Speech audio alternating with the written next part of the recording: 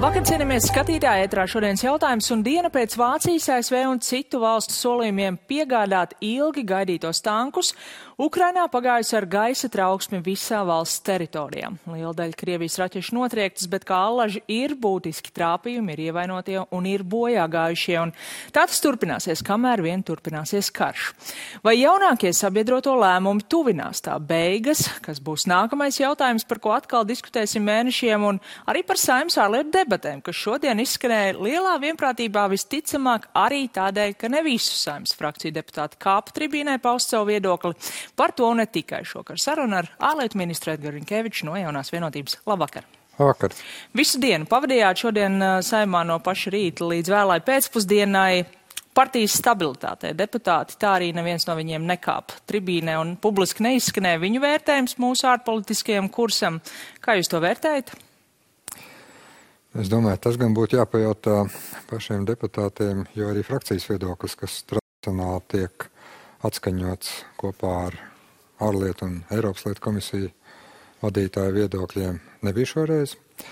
Acīm redzot, laikam visas tās lietas, par kurām mums ir pilna vienprātība, kā jūs teicāt, Saeimas vairākumā, vienalga pozīcija vai opozīcija, kam pieder Krīma, kas ir definējams kā Krievijas agresija pret Ukrainu, genocīds, Krievija kā terorismu atbalstoša valsts, acīm redzot, ja viņi nevar pateikt, ko viņi domā un ko domā viņa elektorāts un negrib iekulties kaut kādās varbūt lielākās vai mazākās pēc tam nepatikšanās ar mūsu pašu likumiem, acīm redzot izvēlējās paklusēt.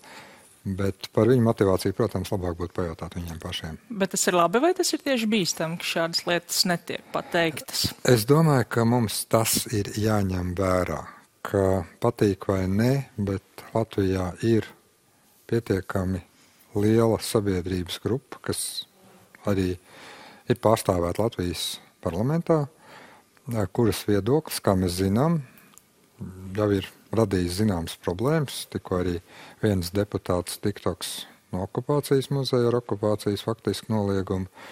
Mēs labi zinām, ka pirmsvēlēšana debatēs mums viens otrs jautājums gan par Krīmu un tās juridisko status, gan viens cits jautājums, protams, radīja, maigi sakot, ārkārtīgi izvairīgs, lai neteiktu faktiski mūsu sabiedrības vairākumu izpratnē citu, teiksim, viedokli nekā vairākums par to domā. Mēs noteikti atgriezīsimies arī otrajā pusē pie debatēm, bet es gribētu tagad pāriet pie tā, ka jau diezgan droši varam teikt, ka Ukraina saņems ilgi gaidītos tankus. Kāds ir jūsu vērtējums? Kādēļ šis lēmums tomēr neizskanēja, kā daudz to sagaidīja pagājušās nedēļas beigās Ramšteinā? Kādēļ šīs dienas vēl pa vidu, kur laikā Vācijai tik daudz kritikas, publiskas, starptautiskas kritikas, arī no partneriem, vai tur kaut kas tika tomēr nolemts, kaut kas nodrošināts pa šīm dienām, šīs atlaistās, iespējams, korumpētās amatpersonas Ukrainā, vai tur kaut kas notika?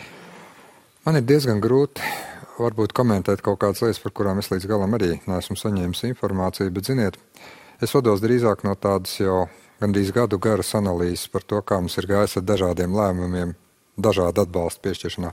Atcerieties, ik pa brītiņam bija kaut kādas problēmas aizturs arī aizvadītā gadā.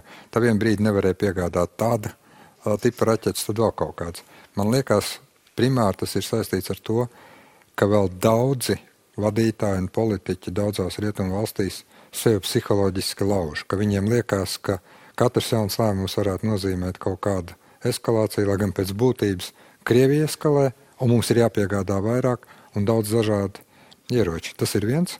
Otrs, jā, bija diskusija, protams, sabiedroto starpā, un varbūt, ka tie galīgie lēmumi nebija pieņemti par to, ka veidojās tāda tanku koalīcija. Un tas, manuprāt, izšķirošais tomēr bija tas, ka skaidri bija redzams, ka ir koordinēts ASV un Vācijas paziņojums. Bija paziņojums par Leopardiem, un burtiski ar dažu stundu nobīdi Vašingtonas laiks ir jāņem vērā 7 stundu vai 6 starpību, bija ASV prezidenta paziņojums. Lai kā tur būtu bijis, lēmumam būtu bijis jābūt ātrāk. Es piekrītu, ka atstāja tas diezgan tādu, dažādu sajūtu un bija diezgan daudz kritikas. Tagad, es teiktu, labāk koncentrēties nevis uz pārdomām, kā bija, bet tos tankus jānogādā daudz ātrāk nekā tā lēmuma pieņemšana dažreiz notiek. Jā, tur, protams, vēl paies laiks, kamēr mēs no šiem tankiem redzēsim pienesumu kaujas laukā. Tas visticamāk nebūs viegls laiks. Un jau tagad Ukrainas aizsardzības ministra padomnieks runā par nākamajiem soļiem, viņš runā par iznīcinātāju lidmašīnām. Un jau tagad par to Olafs Šolts Bundestāgam saka kategoriski nē. Tas būs kārtējais stāsts, kas evolucionēs no noteikti nē līdz lūk, kur jums ir. Vai tomēr lidaparāti tas ir kaut kas cits? Tiksimies pēc pāris mēnešiem, analizēsim, vai tā teorija, ko es tikko izklāstīju, ir jau gandrīz vai kā tāda diezgan zinātniski un praktiski apstiprināta vai nē. Bet es gribēju pateikt vienu. Jā, es saprotu šīs tiešām, ārkārtīgi vēsturiskās, psiholoģiskās, arī politiskās problēmas, un arī pavisam neseno diezgan ciešo sasaisti, kas vairākām rietumu valstīm, tostarp Vācijai, tomēr bija ar Krieviju, enerģētika, politika un tā tālāk. Mūsu nostāja. Latvijas valsts nostāja ir absolūti skaidra. Mums ir jādod Ukraiņiem viss, ko viņi lūdz, jo daudz vienkāršāk un vieglāk būs apturēt Krievijas agresiju Ukrainā, atbrīvot Ukrainas teritoriju un atjaunot mieru, nekā sagaidīt vēl kaut kādus tālāku dramatisku eskalējumu. No tāda viedokļa, jā, mums nav iznīcinātāji, mums ir gudri kādu pamācīt, kam ir tie iznīcinātāji. Bet, ziniet, mēs tomēr redzam, ka daudzu valstu, ieskaitot Baltijas valstu viedoklis, līdz šim ir bijis pamatots. Mēs redzam, ka nepietiek ar pussoļiem.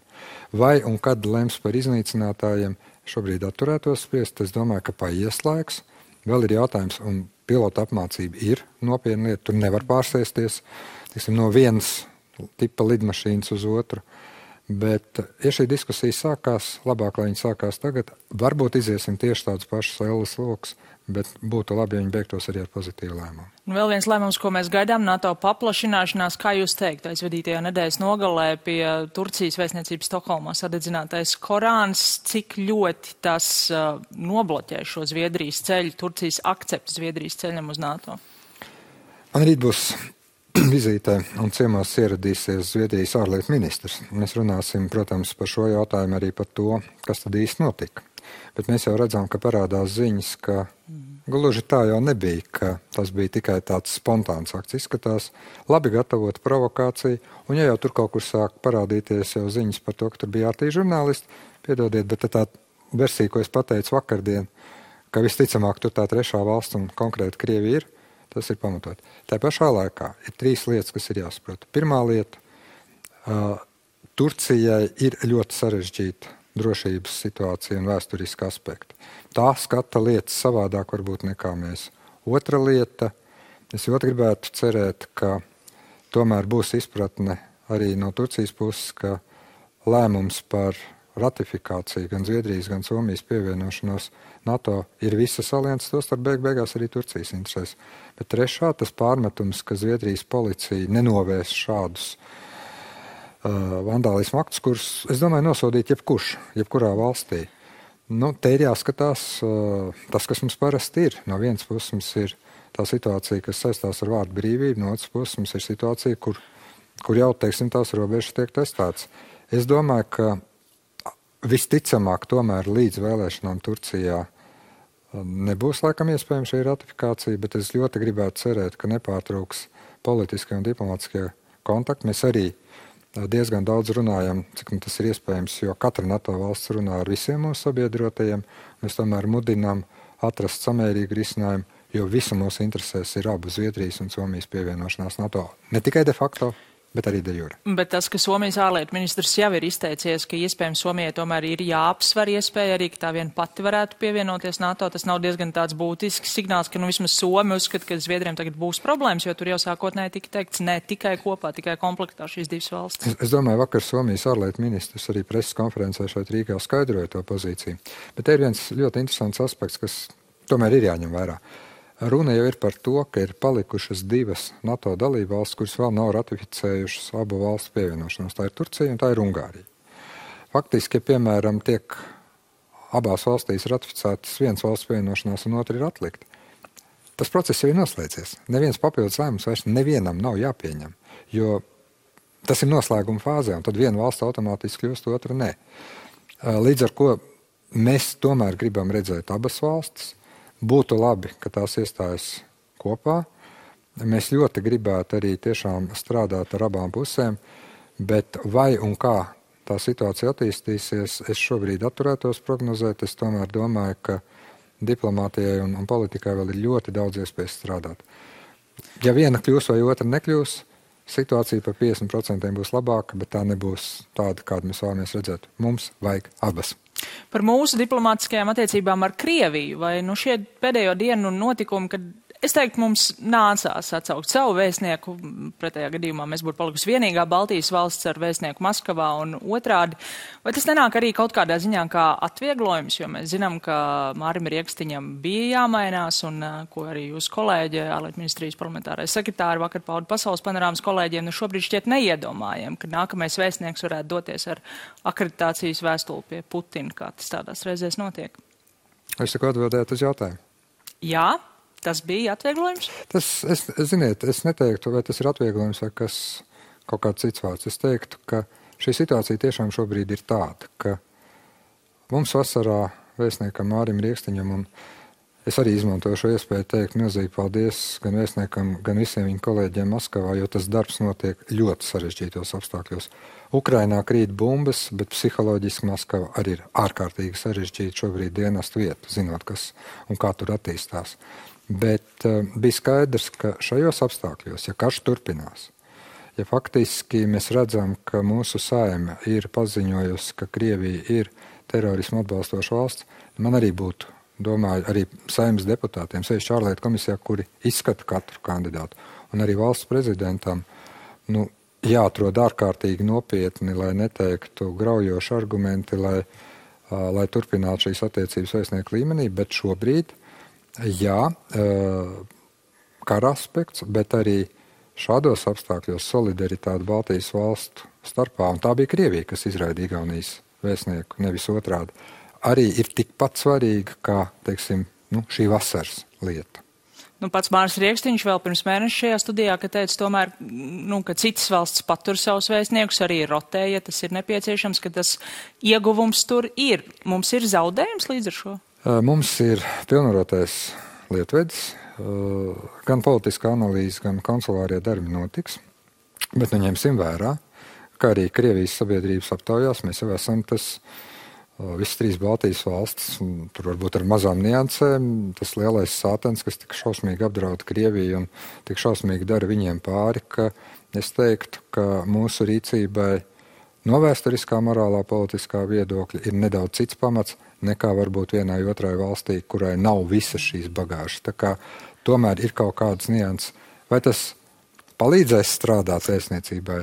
Protams, ka vēstniecības darbs būs apgrūtināts. Vai šis ir pareizs lēmums? Jā, šajos apstākļos šis ir pareizs lēmums. Par ārlietu ministrijas darbiniekiem Latvijā jūs šodien no tribīnas paudāt, ka pirmo reizi jūs šādās debatēs aicinat arī deputātus atbalstīt atalgojuma pielikumu, tostarp arī ārlietu ministrijas ierēģiem. Kāpēc pirmo reizi? Ja jau tā ilgstoši ir bijusi problēma, jūs pats ar veikalu darbinieku algām esat salīdzinājis arī savus darbiniekus. Kādēļ neesat līdz šim prasījis? Tāpēc, ka šī ir visa valsts pārvaldes atalgojuma problēma. Tādas pašas algas vecākam referentam, vismaz pēc tās sistēmas, kāda bija pirms jaunā likuma pieņemšanas, un vēl tagad, kamēr nav piešķirta nauda, bet valdība šobrīd jau ir akceptējusi, protams, saimē ir jālem. Tieši tādas pašas algas ir vecākiem referentām arī citās ministrijās. Atalgojums šobrīd jau no 1. jūlija ir augstāks, bet pamatālga joprojām ir tāda. Kāpēc neprasījām? Tāpēc, ka mēs ļoti labi zinām, ka valsts pārvaldes atalgojuma celšana ir problemātiski, jebkurā līmenī, mēs par to daudz esam diskutējuši. Līdz beidzot mēs nonākam situācijā, kad labi atalgota privātā sektorā, piemēram, IT vai sankciju nodaļa, pie tam tās ir ļoti pieprasītas profesijas, diezgan strauji var pārņemt cilvēks. Otra lieta, par ko man ir arī tiešām jāsaka paldies valdībai un finanšu ministram, mēs arī ļoti pamatīgi, un es ceru, Saeima to atbalstīs, ceļām pabalsts ārpus valsts, jo inflācija, valūtas kurs un viss pārējais ir atstājis iespēju. Valdība mums ir sadzirdējusi, ceru, ka Saeima sadzirdēs, un nav tā bijis, ka pirms tam nav celtas algas, viņas ir celtas esošā regulējuma ietvaros, bet regulējums bija ārkārtīgi ar zemu līmeni. Nu, jūs sakāt, šī reforma ir problemātiska arī augstākajos līmeņos. Protams, tas ir tas, par ko visi runā, bet droši vien tādēļ, ka, ja attiecībā uz darbiniekiem jums vēl ir jāiet un deputātiem jāsaka, atbalstiet, un tad redzēs, cik kuru ministri izcīnīs un cik kurai ministrijai sanāk šis līmenis. Ministriem visiem viss ir garantēts un vienādi. Tas tā nav. Pirmām kārtām sāksim ar to, ka valdība ir vienojusies par vienotiem principiem, kā tiks tieši valsts pārvaldē šis atalgojums 2023. gadā celts. Tas ir pirmkārt sasniegt to minimālo slieksni, kas ir likumā, un ja tiek celts ministriem, tad absolūti nepieciešams ir arī celt ministriju cilvēkiem, tāpat kā daudzos citās aspektos. No tāda viedokļa es teiktu, ka tas būtu pilnīgi negodīgi, ja vieniem celtu un otriem neceltu. Darbu dara ministrija cilvēki arī. Jums visiem sasniegs minimālo līmeni? Ziniet, mums ir jau šobrīd atsevišķas kategorijas, un dažās sevišķi, kur es jau teicu, kur mums ir pat drusku pāri minimālam līmenim, bet jā, tajā brīdī, kad no 1. aprīļa stājās šī sistēma spēkā, tad visiem būs minimālais līmenis, atsevišķās kategorijās būs pat vairāk, bet es gribētu teikt tā, mēs runājam tagad par algu. Atalgojums ir mazliet vairāk, un tagad jau ir tā, ka tā situācija no 1. jūlija ir mazliet labāka, tā, protams, ir jākonsolidē budžetā, bet mēs sasniegsim faktiski tos mērķus, kādas valdība ir nospraudusi visā algu reformā. Pieminot vēl debatas, diezgan liela vienprātība jau tur bija, bet tomēr atsevišķi kritika no opozīcijas puses arī bija, un viena bija saistībā ar situāciju uz austrumu robežas, saistībā ar attieksmi pret migrantiem, ko šeit sūta Lukašenko, un jūs tajā brīdī teicāt, ka tur būtu vajadzīgs iespējams kāds speciāls likums tieši šai situācijai, ko mēs veidojam kopā ar Lietuvu un Poliju, kur tā situācija ir tāda pati. Vai Eiropas Savienības līmenī kaut ko neplāno šajā darīt, jo, protams, ka ir vieglāk ļaut mums pašiem tik galā un pievērt acis, jo no vienas puses ir skaidrs, ka iekšā laist negribās un projām stumt Eiropas vērtības neļauj, bet tad nedarīs tā arī neko? Ziniet, izcils jautājums. Gan tās debatēs man bija viens deputāts, kas teica, ka vajag deportēt veselu rindu cilvēku, un otrs deputāts, kas teica, ka notiek šausmīgas zvērības uz robežas. Tā ir Saeima. Tās ir dažādas partijas viedokļi. Divas lietas. Pirmā lieta, mēs tiešām mēģināsim daudz ciešāk koordinēt ar Poliju un Lietuvu ne tikai tos praktiskos, bet arī juridiskos aspektus, jo ir Eiropas Savienības tiesas spriedumi. Es nepiekrītu tam vērtējumam, ko es dzirdēju Saeimā par valsts robežsardzes darbu. Tā dara tiešām daudz un labi un palīdz cilvēkiem. Ārkārtas situācija mēs šobrīd, kamēr karš turpinās, neatcelsim, bet kas ir vajadzīgs un par ko mēs arī valdībā diskutējām un vienojāmies, un tā bija mana ideja, tā vēl nav valdībā, ir, manuprāt, tomēr jāveido jauns likums valsts austrumu robežas aizsardzībai, maksimāli koordinējoties kā minimums ar reģionu valstīm, bet otra lieta, arī Eiropas Savienības līmenī mēs turpināsim strādāt pie tā, kad atsevišķās lietās regulējums ir jāmaina. Hibrīdkara apstākļos nevar strādāt ar tādām metodēm, kādas bija varbūt pirms 10 gadiem, un tur juridiskie jautājumi būs jākārto, bet tas nebūs viegli. Noslēgumā pavisam īsi Starptautiskā olimpiskā komiteja ir sākus runāt par to, ka nākamajās olimpiskajās spēlēs vajadzētu rast veidu, kā Krievijas un Baltkrievijas sportistiem zem neitrāla karoga piedalīties. Vai Latvijas sportistiem būtu jāpiedalās tādās spēlēs? Es pirmkārt sagaidu, ka Latvijas olimpiskā komiteja paudīs ļoti principiālu un cietu nostāju šajā jautājumā, jo tā tomēr ir ar valstiesībām, un tā nav gluži valdības struktūra. Bet nē. Es nekādā veidā nevaru piekrist, ka kamēr šāda agresija notiek, ka Baltkrievijas vai Krievijas sportistiem ir tiesības piedalīties. Tas, manuprāt, ir amorāli. Un, lai ko man stāstītu, ka sporta ar politiku nejauc, tieši autoritārie režīmi ir tie, kas vislabāk izmanto sportu saviem mērķiem. Paldies jums šokar par sarunu. Paldies arī jums, skatītāji, par uzmanību, un tiksimies nākamnedēļ.